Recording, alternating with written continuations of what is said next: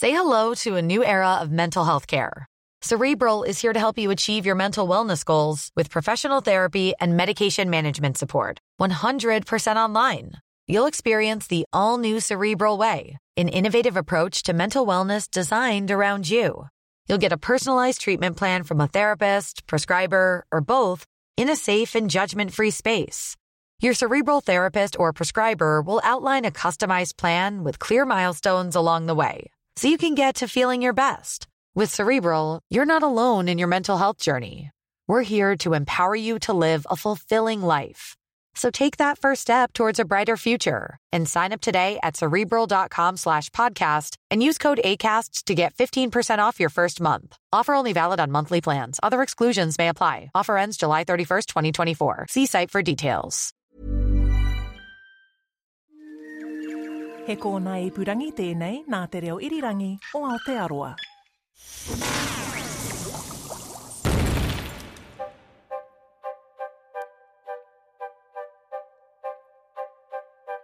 Kia ora and welcome to the Elemental Podcast from RNZ. I'm Alison Ballance. And I'm Alan Blackman from the Auckland University of Technology. And this celebration of the International Year of the Periodic Table is flowing along as smoothly as today's element, Mercury. And open wide. In episode 48, we find out about that deadly grey-looking stuff that many of us of a certain age have in our mouths, if we've ever had fillings in our teeth. Yeah, I've got a few. So, Mercury, named after the planet Mercury. So that's nice and easy. However, it does have the chemical symbol Hg, and so where do we get that from? That comes from the Latin hydrargyrum, which apparently means liquid silver.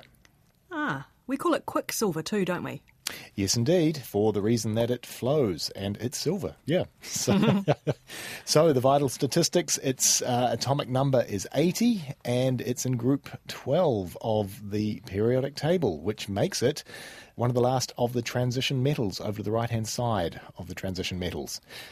Now, when did we first discover Mercury? Well, this is one of the unknown ones. So elemental mercury was known to the ancient Chinese and the Hindus, and it's been found in Egyptian tombs dated to around about 1500 BCE.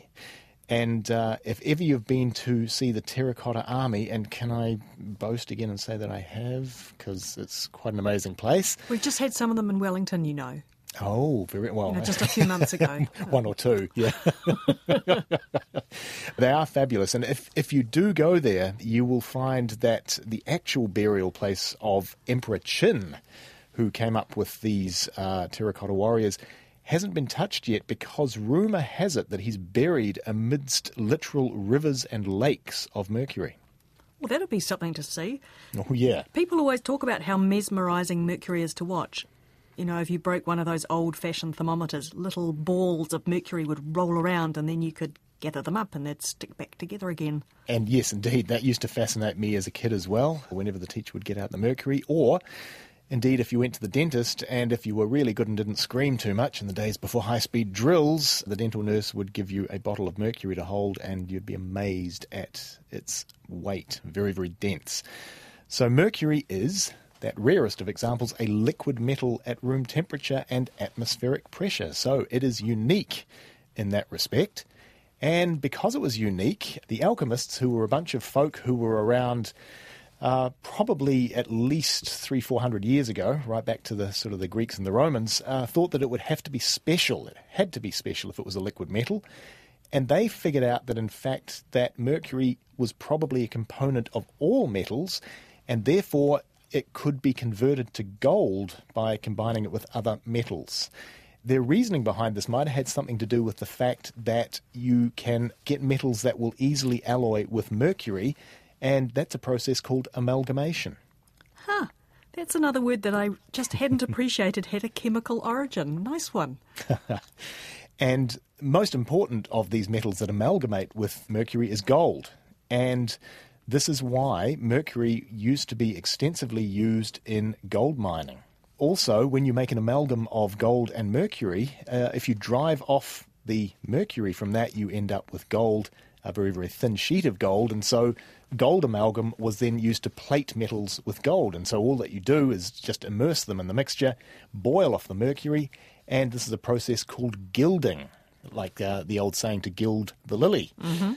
This was quite widely used, and way back when it came to build St. Isaac's Cathedral in St. Petersburg, they decided to gild the dome of that. That required around about 100 tonnes of gold, and sadly 60 workers died from the mercury fumes which resulted from boiling off all that mercury. Wow, that's one expensive dome.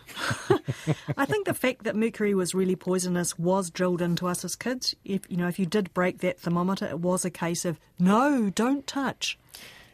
Yes, mercury is very poisonous, pretty much in all its forms, but some are more poisonous than others. An example of this, a very eminent American chemist in the late 1980s by the name of Karen Vetterhahn. She was working with mercury compounds. That was her speciality. She had taken all the correct precautions. She had gloves on, and she spilt 2 drops of a particular mercury compound on her gloves. She didn't think that was going to be too much of a bother. Unfortunately, the mercury compound went through the gloves, and she died around about 9 months later. It was a horrible death as well. So that particular form of mercury, very, very nasty. And the fact that mercury is poisonous has been known since the time of one Pliny the Elder, and he wrote about this in the 1st century CE in his book Natural History, and he apparently died in the Vesuvius explosion, but we haven't got time to talk about that. No, we digress. Well, we often do, yes. Yeah, so all the way back to the Romans, it was known that mercury's poisonous, but for some reason, humans being what they are, I guess, mercury, even though they've known it's been poisonous, it's been used to treat any number of diseases and ailments since the time of the ancient Romans. So laxatives, disinfectants, skin treatments, and cures for syphilis all involved mercury compounds. Now, surprisingly, the latter did actually work, as it killed the organism responsible for the disease, but this is your classic case of the cure being worse than the disease. Indeed. Hey, going back to your mention of gold mining, I've read that mercury and mercury poisoning is a real problem in places like Brazil, where you get hundreds of illegal gold miners trying to find alluvial gold along the rivers there. Yeah, and again, that's another example. Everybody knows it's poisonous, but it's just that lure of gold, I guess. Mm. And sadly, there have been more cases of large-scale mercury poisoning than we would want. A couple of recent examples of these. The most famous one very probably came from the 1950s in Minamata Bay in Japan. So there was a lot of people there that lived in this bay, and there was a chemical company situated there, and they discharged mercury-containing waste into the bay for around about 30 years. The people living in the bay subsisted on fish that they caught from the bay. They were being slowly poisoned, of course, by the fish that they ate. And around about 10,000 or so people suffered from what was called Minamata disease, which was methylmercury poisoning of the central nervous system. Extraordinarily nasty. Very, very, very sad. And another large-scale poisoning came from the 1970s in Iraq. And around about 5,000 people were affected then, because they ate grain that had been treated with a mercury-containing antifungal. The labellings on the sacks of grain, I think, got mixed up, something like that, and they ended up eating the treated stuff, which, led to a large number of casualties.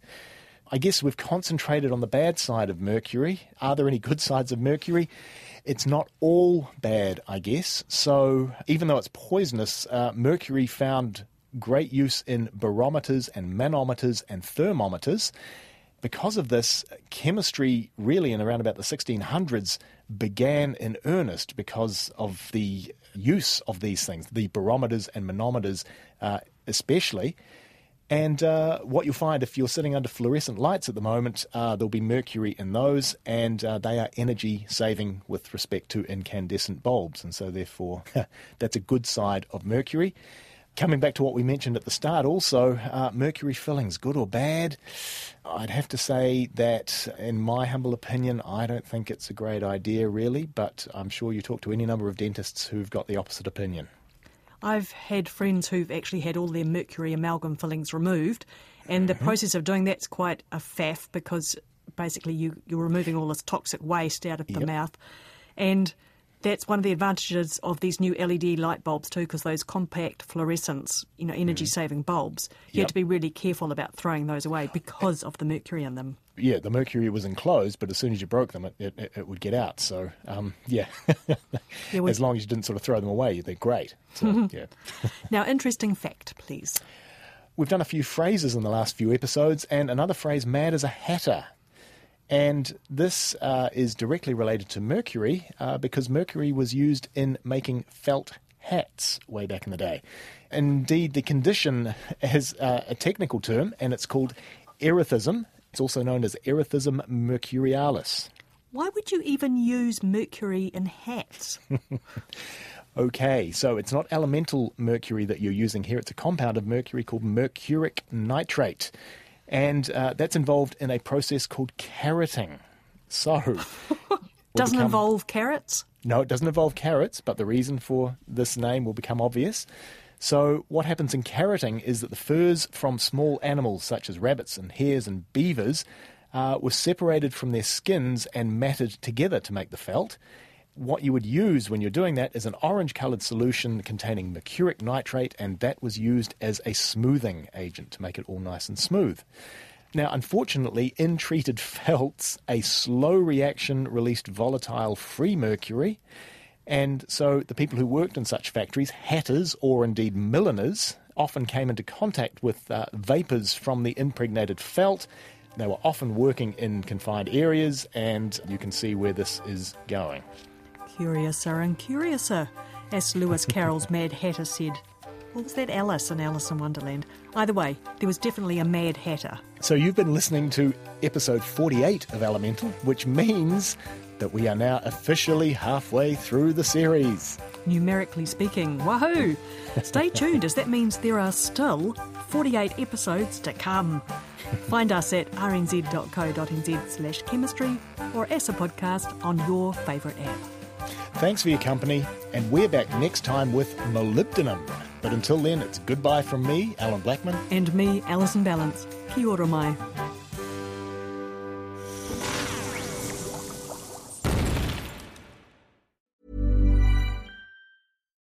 Botox Cosmetic, out of botulinum toxin A, FDA approved for over 20 years. So, talk to your specialist to see if Botox Cosmetic is right for you. For full prescribing information, including boxed warning, visit BotoxCosmetic.com or call 877-351-0300. Remember to ask for Botox Cosmetic by name. To see for yourself and learn more, visit BotoxCosmetic.com. That's BotoxCosmetic.com.